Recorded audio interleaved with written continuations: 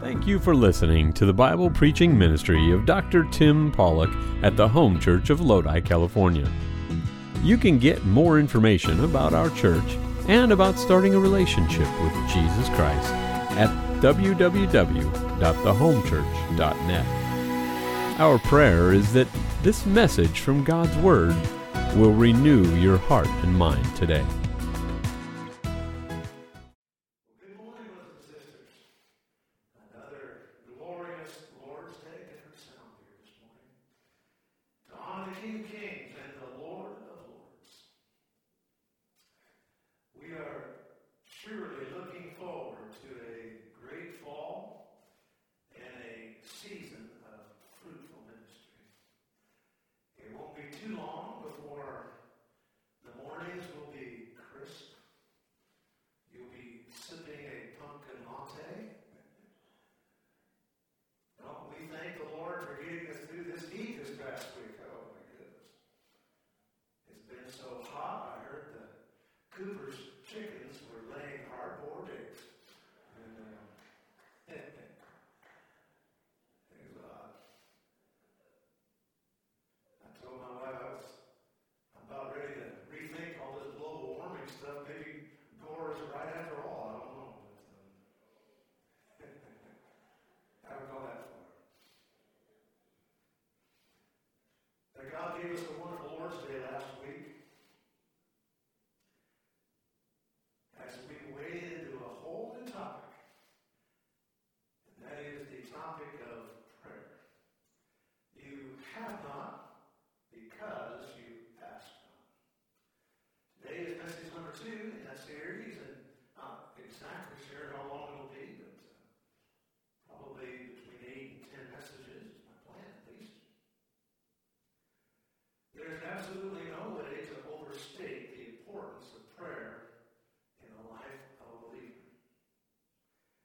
Well-known devotional writer from the 1800s, whose works still inspire, Andrew Murray, said, in relation to his people, God works only in answer to their prayers.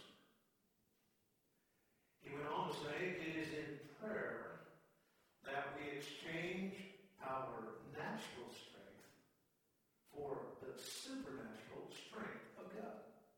Supernatural strength, power in prayer.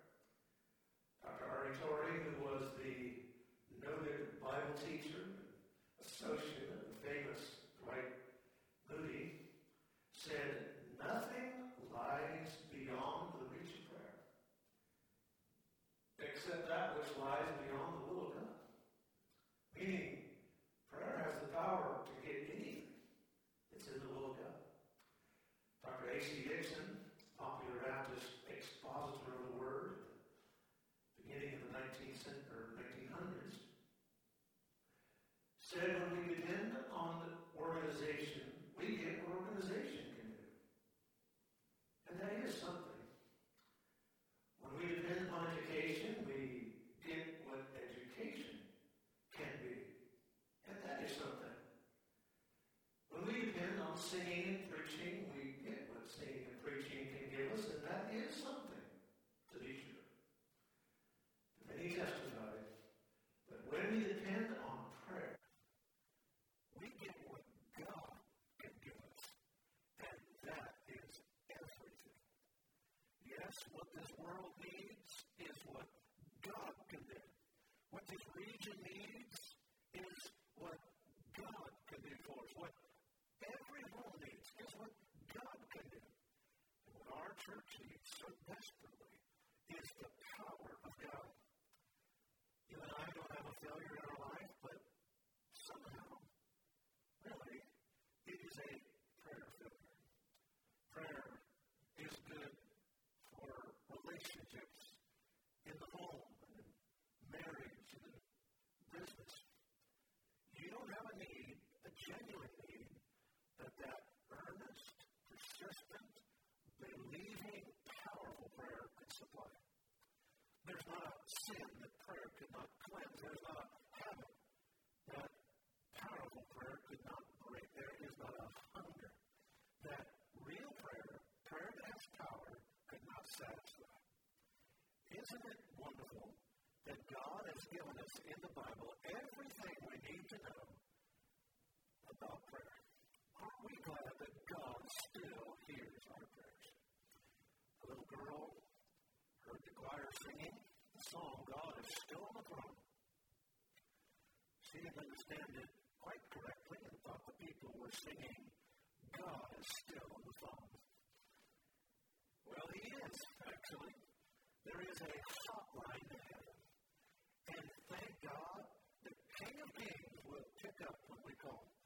And so, this morning, I'm thrilled to say that the same God who scooped out the seas and the same God who heaped up the mountains and flung out the stars, that same God has invited you and I, mere humans, to talk with him, the great, omnipotent God. And so today we're going to talk about how to get power in prayer. And I look forward to sharing some great truths with you this morning. Let's all bow our heads for the prayer. Father, thank you. Lord, I just so enjoyed this past week, Lord, despite all the heat, Lord. Thank you for the sweet time of your word with you. I thank you, Lord, for the wonderful time yesterday morning just praying to our church.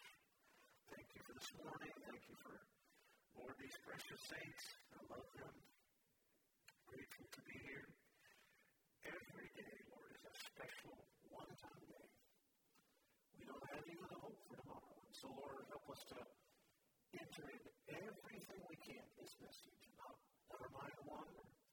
Holy Spirit, gather all of our thoughts, unite our hearts to seek your name. And help us, Lord, we pray, to make a decision to have powerful prayer. In Jesus' name, amen.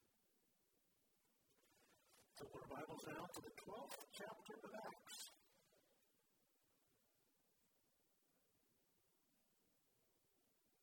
The book of Acts, if you have a hard copy of the Bible, would say the Acts of the Apostles, if you look at the first page. More accurate title would be the Acts of the Holy Spirit through the Apostles. But we have a record after record in the book of Acts of people praying and God answering those prayers. There's one particular passage which is very helpful, I think, to a church, in that it was a church, common folks like you and I, who prayed and prevailed mightily with God. The results are astounding of their prayer. And so, let's enjoy the public reading of Scripture. We'll be reading through verse 5 of Acts chapter 12. Our text verse, our focus verse, will be verse number 5. And so, the word in verse number 4 is ordinance. And so we'll try to say that when we get there. All right, let's read it out loud. The public reading of God's word here from the King James, beautiful classic King James version. Ready, begin. Now about that time, Herod the king stretched forth his hands to vex certain of the church. And he killed James, the brother of John, with a sword. And because he saw it pleased the Jews, he proceeded further to take Peter also. Then were the days of unleavened bread. And when he had apprehended him, he put him in prison and delivered him to 4 corners of soldiers to keep him, intending after Easter to bring him forth to the people. Peter, therefore, was kept in prison, but prayer was made without ceasing of the church unto God for him. Let's have a little background to kind of get a setting of this, and then we'll talk about how this church prevailed with God in the prayer. Peter was in prison for the 3rd time. A preacher, a pastor, all they tried to do was serve God, get you in trouble. There he was in prison for the 3rd time. It was all sham. He was in prison for sedition, insurrection, blasphemy.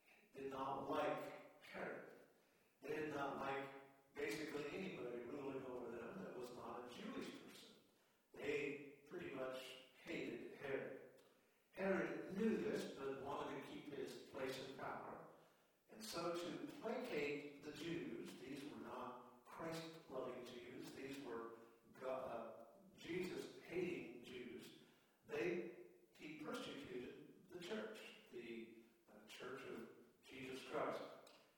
Herod had several of their teachers arrested, among them James, the brother of John, who he had beheaded. These angry false teachers were very happy that they killed this wonderful man, James. Well, Herod saw that really made him really happy. So he said, well, if it made them happy to kill James, just think how happy they'd be if I killed Peter. And so he put Peter in prison, and he was not about to let him escape. In fact, the Bible takes special mention of how he was protected. 16 different soldiers, it says, 4 for each 4-hour watch. They weren't going to get tired at all. I mean, they were listening for every little creak of wood, every little sound. 2 of the soldiers were actually chained to Peter, and 2 others were watching the doors. These were the Navy SEALs of the day. They were serious guys. I mean, you did not mess with them. No way Peter was going to escape for sure. But notice in verse number 5 the phrase, but prayer. And that actually is the turning point of the entire story. All of this could be said, but prayer. Yes, he was in prison. Yes, he was about ready to die. Yes, he was guarded by all these soldiers, but prayer. But prayer. Famous Puritan preacher Thomas Watson said the angel fetched Peter out of the prison, but it was prayer that fetched the angels. Now, in the following scenes, we're going to see this exciting drama unfold. We see both the manner and the method of this powerful prayer. Notice what it says, prayer was made without ceasing. Verse number 5, prayer was made without ceasing unto God for him. Now, it seems like a kind of straightforward kind of verse, but in this verse, I see 3 important principles for prayer. Let's look at them. First of all, prayer that has power is offered unto God. Number 1, it is offered unto God. Notice what it says. But prayer was made without ceasing of the church unto God for him. Powerful prayer. The kind that moves mountains must be offered to God. It must be Father-focused. You say, well, Pastor, I thought all prayer really was to God. Actually, as strange as it might sound, no. Actually, much of what is so-called prayer in public and sometimes even in private is not really unto God. First of all, it might be unto people. That is prayer just to impress. My friend, we must pray to impress one with a big O. The one, not anybody else but God. Not just to look good in front of others. Author John Piper said, the readiness of God to answer and his perfect knowledge of what we need before we even ask says then that our request should be simple and focused on him in our wording. Not only should prayer be not unto people, but it should not be unto tradition. Sometimes we have the idea that we need to pray in a certain way. Sometimes we call them liturgies. Liturgies are written prayers, are written ways of worshiping, pre-written, and certainly, oftentimes, the things that are written are even good. But just to say it as some sort of a magic formula is not what God wants. In fact, Jesus, you may remember when we went through the Sermon on the Mount, he even warned, he said, be very careful about vain repetitions. Early English pastor John Bunyan, he wrote the famous Pilgrim's Progress. He spent 12 years in prison. You know why he did? Because he refused to use what was known as the Book of Common Prayers in that day. He said, no, you cannot. It is just simply not right to substitute for people's honest prayers this liturgy. In fact, here's what he said specifically. He said it is better to have heart without words than words without a heart. And so we should not pray unto people. We should not pray unto tradition. And we should not pray just simply to memory, but unto God. Sometimes we have the idea that just simply saying words that we've put in our mind and our memory, but for prayer to be powerful, it should be unto God. There must be a definite, conscious approach to God Himself when we pray.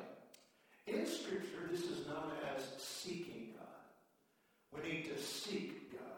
That is, we're going to enter into His throne room.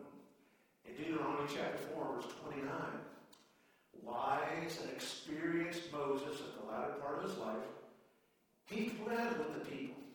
He said, but if from thence thou shalt seek the Lord thy God, thou shalt find Him, if thou seek Him with all thy heart and with all thy soul. Basically, he told them, he said, folks, I don't know what's going to happen in the future, but here's what I do. No matter what happens in the future, if you will pursue the Lord Himself, God will be there for you. Well-known prophet Jeremiah, who was so different than the empty suits of his day, look at what he said in chapter 29, verse 13. He said, if you will seek me and find me when you search for me with all your heart, be a God chaser, as the famous book says. Someone who is serious about prayer is real about the relationship with God. We just went through the wonderful Sermon on the Mount. And you remember what he said in chapter 7, verse number 7. He said, ask and seek. He said we need to be a seeker.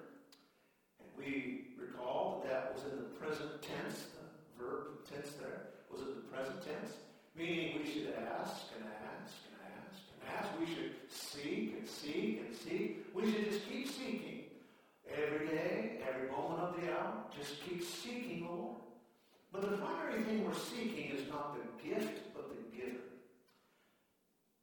Now, you say, well, okay, so we're going to pray powerfully. We must begin by seeking God. Well, seeking God is not always as easy as it sounds. Not because God is elusive, but it's because our minds are saturated with misconceptions and deceits, often planted by none other than Satan himself.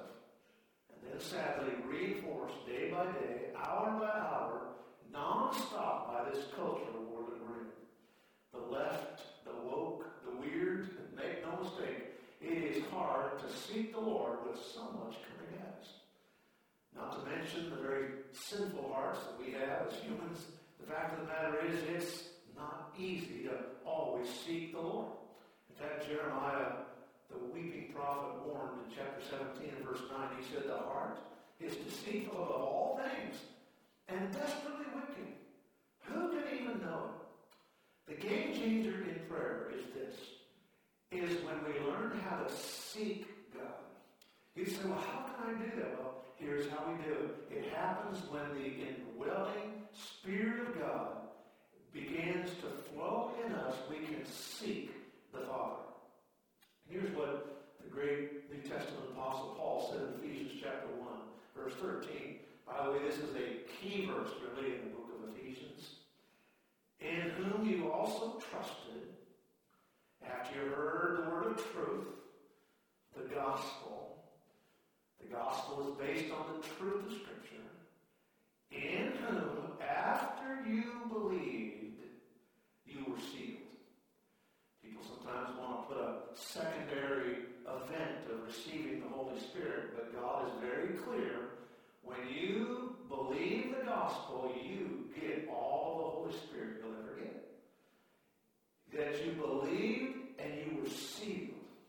Once then the Holy Spirit is sealed you, He is in you, there is now going to be a new desire to seek God. If you don't have this desire to seek God, then the first thing we must ask ourselves is the Holy Spirit in me? If the Holy Spirit is in me, I have a new nature. And that new nature just likes different food. It is not like the old things that used to be. I like wonderful things like the Bible. I love prayer. I mentioned in my opening prayer this morning, I was thanking the Lord for the time I spent in the Word yesterday morning. I got a little extra early than normal, and it's about 3:30 or so, and I was hungry. But I get hungry in the middle of the night, and so I decided I'd get up and kind of start my day a little earlier than normal. And after I kind of got settled there, I sat in my chair. It was so cool for the first time in a week or so. It just was so delightful. Opened the big sliding door. As I was there, I began to read through Psalm 34. As I was reading through Psalm 34, I just felt God was just speaking to my heart. And it just was so beautiful. And so, as often I do, I kind of just sat there with my hands, just, Lord, I seek you. I love you. And it was just so much, I had such a great time. And then pretty soon, the minutes went by. It wasn't too long until I had prayed through almost everybody in the church that I thought of. And others I didn't even know. I'd pray for you. Pretty soon the time went by, and I realized, hey, I got to get to do what I need to be doing. And so, I will tell you, I tell you that not to tell you like I'm some kind of spiritual giant, not at all. I'm just simply saying it was the Holy Spirit in me that just said, you seek God, just seek God. And, just hours just runs by when everything is set like that. There are times you don't have time to do that, but I did yesterday. I was grateful for that. 2 Chronicles chapter 15 and verse number 2 is very instructive in this. This passage, written over 3,000 years ago, was written to people just like you and I. And there was a pastor and a prophet by the name of Azariah. Azariah was there to witness to and encourage his king Asa. Asa was returning with the spoils of war, and he had a high hand, boy, he was happy. In verse number 2, and we went out to meet Asa, and he said to him, okay, King, I'm glad we got all this victory. I'm glad you have these spoils of war. But he said, you need to seek the Lord. And if you will seek the Lord, he will be found. Seek God, not just the goods. All the stuff is nice, but put Jesus first. And the wonderful thing is, Jesus is willing to be found. Seek the Lord, and he will be found. If you seek him, he will come and meet with you. That profound principle of Scripture is recorded over again in Scripture, and that is that seeking the Lord is the way to get powerful answers to prayer. That verse again, Acts chapter 12, verse 5. Unto God the prayers are made. Too many of us have our lives filled with prayer lists or to-do lists or emotions or stuff. When God says, seek me, don't seek all that other stuff. Our mind, our spirit, if we're not careful, pretty soon we're going off in all different directions and we just feel like a crazy person. Maybe that's why David in Psalm 86 prayed this amazing prayer. Maybe you've never noticed it, but listen to this prayer. Psalm 86 verse 11. He says, Lord, teach me thy way. This is a prayer. Oh, Lord. And that's my favorite promise in all the Bible. I can always pray that. I pray that when I try to get my shoes on in the morning. I will walk in my truth. Look at that commitment. Now look at this last part. Unite my heart to fear thy name. Oh, Lord Jesus, my brain is going in every direction. My emotions are unraveled. My body is tired. Oh, God, Lord, unite my heart. Bring it together, Lord. Get a laser focus on God. The church prayed unto God. My wife and I recently were strolling on a beach boardwalk. There, as we were walking along, seeing the fishermen and people catching the crabs and the people playing on the beach, one of the things I noticed was a lady who was doing artwork. Woodwork is what she was doing. She was actually burning pieces of wood, making beautiful pictures. Of all things, with a magnifying glass. I thought, what in the world? You talk about low overhead. There you go. You find a piece of wood and you get a magnifying glass and you sell that thing for crazy tourists who don't pay $50 for it or something. But the fact of the matter is, it was incredible. Now, that same lady, had she just held up a piece of glass, would have gotten nothing. I mean, a piece of glass had the same raw makeup as a magnifying glass, but the way it was ground makes what a magnifying glass work. When you magnify something, it has power. It has like a laser focus. And that's what happens when we magnify the Lord. When we focus on the Lord, we bring all the light that we normally have. Instead of just being a big old Bible, we take one verse. We unite our heart in that one matter. James chapter 4, verse number 8. James encourages us, draw nigh to God. Seek the Lord. Get your magnifying glass. Get a laser focus on the Lord, wanting His presence more than just what He can give us. And so then if we would pray with power, the first things first is to get into the presence of God. We must pursue with the vivid consciousness that we are talking to the God of the universe and that God Himself is listening to our prayer. And if we will do that, I am guaranteeing that there'll be a whole new sense of getting answers to prayer. When I pray in private, I eat first. That's the first thing I do after I get myself kind of cleaned up. I eat first because I don't pray very good when I'm hungry. So after I eat, then I will do a few little things, and then I will read a little bit of the Bible and find a verse that I can stand on, a promise, and I look for it. And once I get that verse, once something takes a hold of me, then I will begin to pray. Now when I pray, I often pray out loud. Now it's not loud so the whole house hears, I don't think. But I'll pray kind of low, praying to the Lord. Now I do that maybe because David said in the morning, my voice you shall hear. Maybe that's why Jesus said when you pray, go into your closet, because otherwise you wake everybody up. But for me, praying with my voice just focuses my mind. I'm in the presence of God. I'm actually speaking to someone. And so I know God reads my thoughts, and sometimes prayers are just thoughts. I mean, I can pray silently, Lord. You know, it's a prayer silent.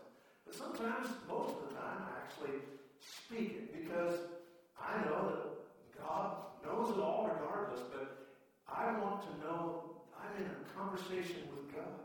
I heard of one person that when they prayed, they had an extra chair next to them. That's empty chair, just so that they'd have the realization they were talking to God. Our first thing about our prayer is it should be unto God. Our daughter Elizabeth, Evie, as she's known here in the church, was a little girl. By the way, I want to testify publicly that God has answered our prayer. And He has anointed that cancer treatment. And the doctors have told her and her husband that that cancer is in full remission. To God be the glory. Amen.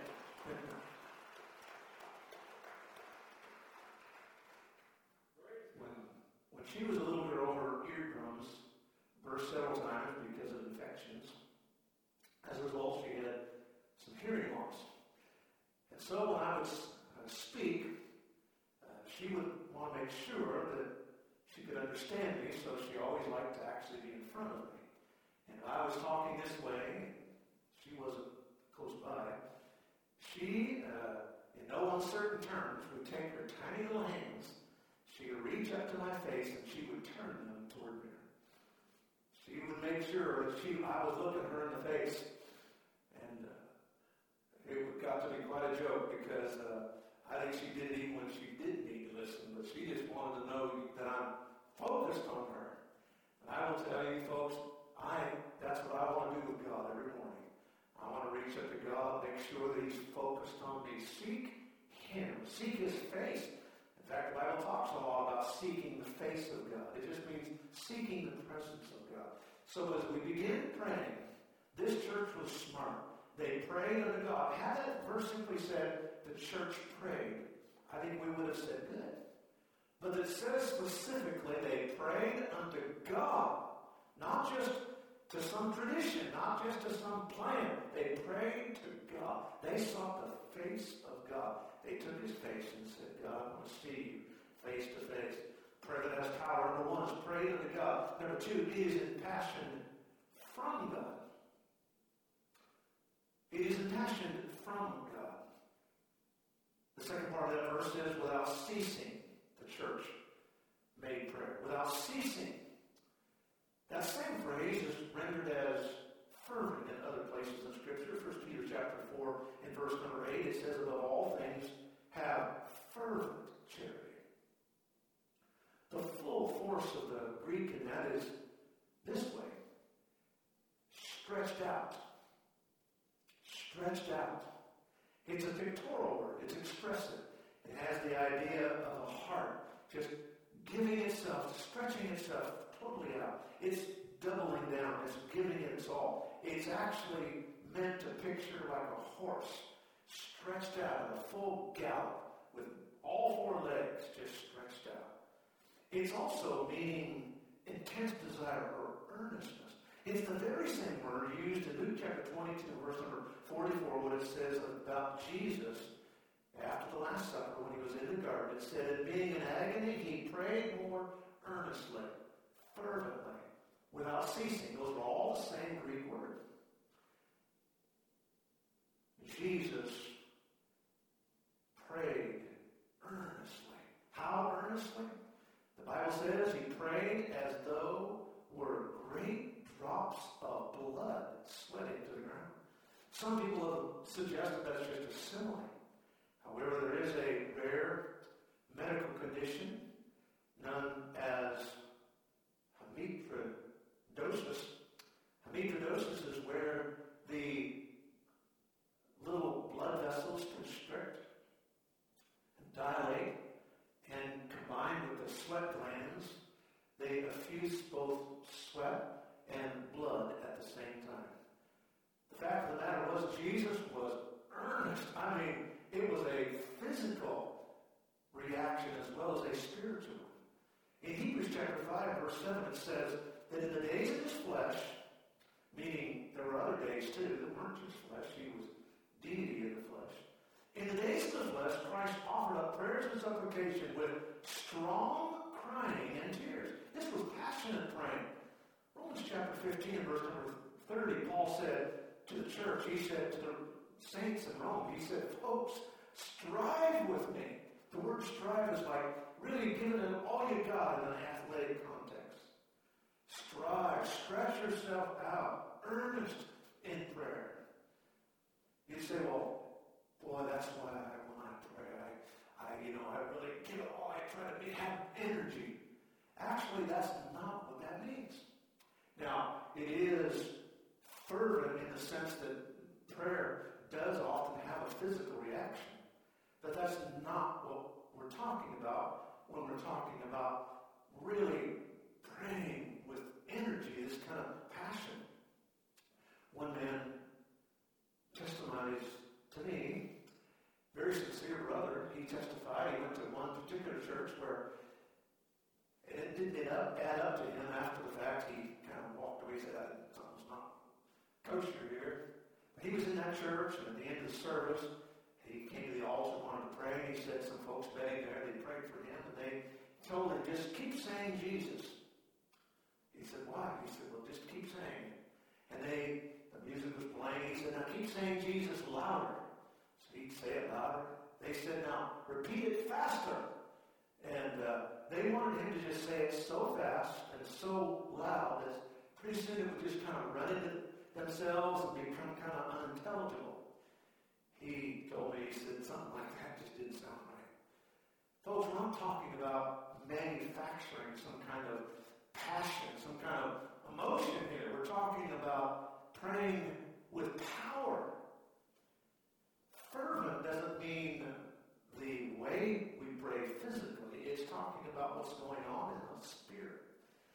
Here's what it says in Romans chapter 8, verse 26. Likewise, the Holy Spirit helpeth our infirmities. He helps. He's the helper in prayer. For we know not what we should pray for as we ought. Hallelujah, I have a helper in prayer. The Spirit himself makes intercession for us with those groanings which cannot be uttered. Any fervency and any earnestness is Spirit earnestness. It's like going to the airport and you walk down the causeway there, you get on one of those little moving walkways. I mean, it just carries you faster and further and better. Any passion that I have on my own only goes so far. But Spirit passion is what we're talking about. In James chapter 5, verse 16, it says, the effectual fervent prayer of a righteous man availeth much. It's a very well-known verse, but frankly, it's a very misunderstood verse. The effectual fervent prayer is actually one word in the Greek. The Greek word energeo. And it is just like the word sounds. It means energy or energized prayer. Well, what is energized prayer?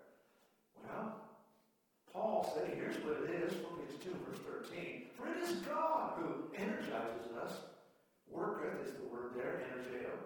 For it is God which energizes in you, hallelujah, to both will, praise God, he gives me the will to do what's right, and to do the energy of his good will. Prayer is only powerful when it is energized by the Holy Spirit. I'm going to give you a story from my archives. I've got a lot to cover here in a few moments, so listen quickly. The year was probably in 1980 or so, and I was 1 year or 2 years into pastoring. I was in my early 20s. We were on the beautiful east side there of Stockton. God was doing some great things. I knocked on a door, and a lady heard who I was from the Bible Baptist church down there. She invited me. It's just a precious lady. Probably, my guess in my mind's eye, probably in her 80s. Who knows, she might have been my age, but I thought she was ancient. And walked in, and she was so happy to have a pastor in her home. After we talked for a few moments, before I left, she said, Pastor, could I pray for you? Now, this lady was a precious saint of God. She was one of those ladies in the buns, you know, and in the middle of the day, she wore nylons and a dress, and it was just unannounced, and it was just a sweet lady. And she was so happy, and I said, I would love to have you pray for me, sister. I wasn't ready for what she did. I will tell you.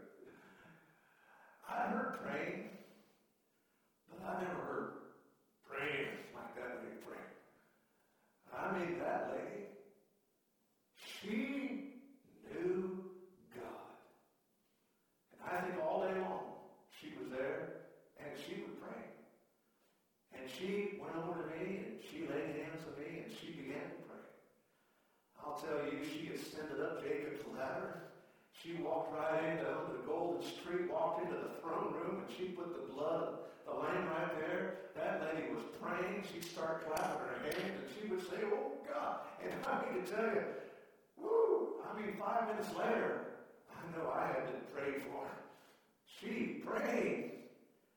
She prayed in the energy of the Spirit of God. She was stretching out.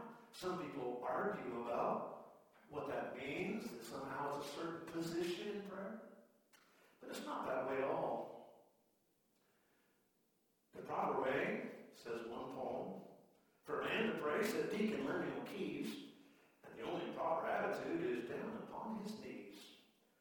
No, I should say, the way to pray, said Reverend Dr. Wise, is standing straight with outstretched arms and rapt and unturned eyes.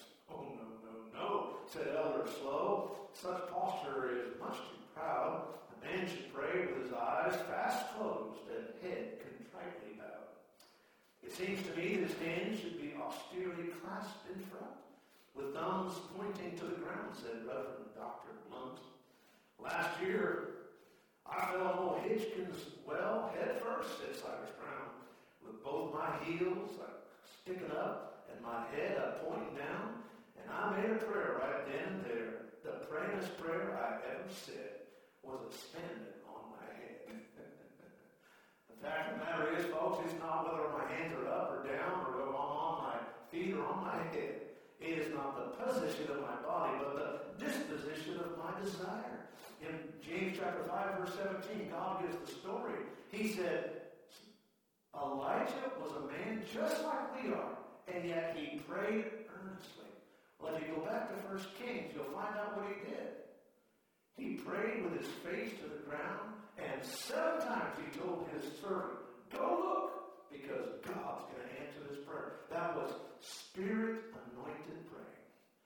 Number 1 is anointed, it is offered unto God. Number 2, it is impassioned from God. And number 3, it is honored by God. The right kind of praying is prayed that is answered by God. Prayer was made without ceasing of the church. God respected that prayer because the church prayed it. Number 1, it was united prayer. It was united prayer. Now there is power in just one person praying, but there is some unique power in 2 or more praying. It's collaborative prayer. Jesus talked about it in Matthew 18:19. If any 2 of you shall agree on earth as touching anything in my name, that they shall ask, it shall be done for them of my Father. They may have not all been in the same room. Some maybe went home. The women were there cooking and the men were out working, but they were all praying. They were all really agreeing in that prayer. Wherever we are, we join together at the throne and we pray together. In the last book of the Pentateuch, the book of Deuteronomy, Moses said, chapter 32, verse 30, listen to this, 1 shall chase 1,000, 2 shall put 10,000 to flight. Now, for those of you that are into hard science, you'll know that this is the power of synergism. All of us have seen those big, powerful pack horses, those big draw horses, the Clydesdale breed horses. There are many type of draw horses. They're the strongest. They are huge. I've been next to them, in fairs, and you just can't imagine. One Clydesdale horse can pull 8,000 pounds of load, 4 tons. 2, however, surprisingly, can pull 22,000. And it's a phenomenon proven many times. Synergy. 2 pulling together can accomplish more than the sum of 2 parts. When we pray together, there is a synergism in prayer. I don't know what it is, but there's power, special power. A little girl was sick on a mission field. She wasn't expected to recover. She loved Jesus so much, troubled that she wasn't able to do more for the Lord in her short life. Her pastor said, there's one thing you can do. Even though you can't get off your sick bed, you can pray. And so that she did. She began to pray that God would save her village. And she began to, by name, cry out to God for the names of people in her village. And God began to move. She did die. When she died, they discovered that 56 people had come to Christ. 56 names that she had prayed for, with the last one the night before her death. God honors praying people that gather together and really covenant to pray. But God also honors, and I think this is the one we want to close with. We have to close here in our time. But God honors upright prayer. We've been looking at James 5 for a moment. It says the effectual prayer, energized prayer of a righteous man avails much. Yes, the intensity of the prayer is important, but also the integrity of the prayer. Notice what it says. It has to be a righteous person. Now, first of all, we're talking a little doctrine here. Positional righteousness. Before God, Jesus makes me righteous. Proverbs 15, verse 29. The Lord is far from the wicked, but he heareth the prayer of the righteous. God hears the prayer of the righteous. Jesus makes me righteous. 1 Corinthians 1, verse 30. Christ is our righteousness. Christ is made unto us our righteousness. But the righteousness we're talking here is not just positional in that it's our standing before God. It is our practical righteousness, which is our state before God. And those two thoughts, righteousness, are we living a clean life. Isaiah said it as clear as anything. He said in chapter 59, verse 2, if you're wondering why God isn't answering your prayers, your iniquities have separated you and your God, and your sins have hid his face, and that's why he will not hear. God wants us to pray. Maybe that's why he says in James chapter 5, if you need prayer, call the elders, meaning hopefully they're righteous people mature in the Lord, and they're people who can actually pray for you and get a hold of God. When we pray, we want people that are energized by the Holy Spirit, living practical, holy lives. If I want to pray in power, I need to be born again. I need to be yielded to the Holy Spirit, allow the Holy Spirit to work in and through me, and then live a holy life. And God, that promise that a righteous person, because they know the will of God, they want the will of God. One little boy was trying to move a huge stone. His father, amused, was watching him and finally said, hey, son, are you using all your strength to move that stone? Yes, Daddy, I am. I'm using all of my strength. And he said, no, son, you're not really using all your strength because you have not asked me for help. Praying is getting the Holy Spirit to help us. Praying powerfully, the kind that moves God. Prayer was made unto God without ceasing by the church. We're going to pray to God, God-focused, with power of the Holy Spirit and righteous praying. People who want to serve the God, want to do the right thing. And that kind of praying is powerful. It gets the job done. Our heads are bowed and our eyes are closed here this morning. I'm going to ask our worship team to come this morning. I'm going to ask each one of us to pray and to say, Holy Spirit, I just ask you to make me a powerful prayer. One, God, help me to seek you and to seek your face. Holy Spirit, fill me and use me. I yield to you. Ask the Holy Spirit for his help and strength, and make sure, number one, of course, mostly, have accepted him as your Lord and Savior. Let's all stand. We hope you enjoyed listening to the preaching and teaching from God's Word today. You can get more information about our church and about starting a relationship with Jesus Christ at www.thehomechurch.net. From all of us here at the Home Church in Lodi, California, thank you for joining us.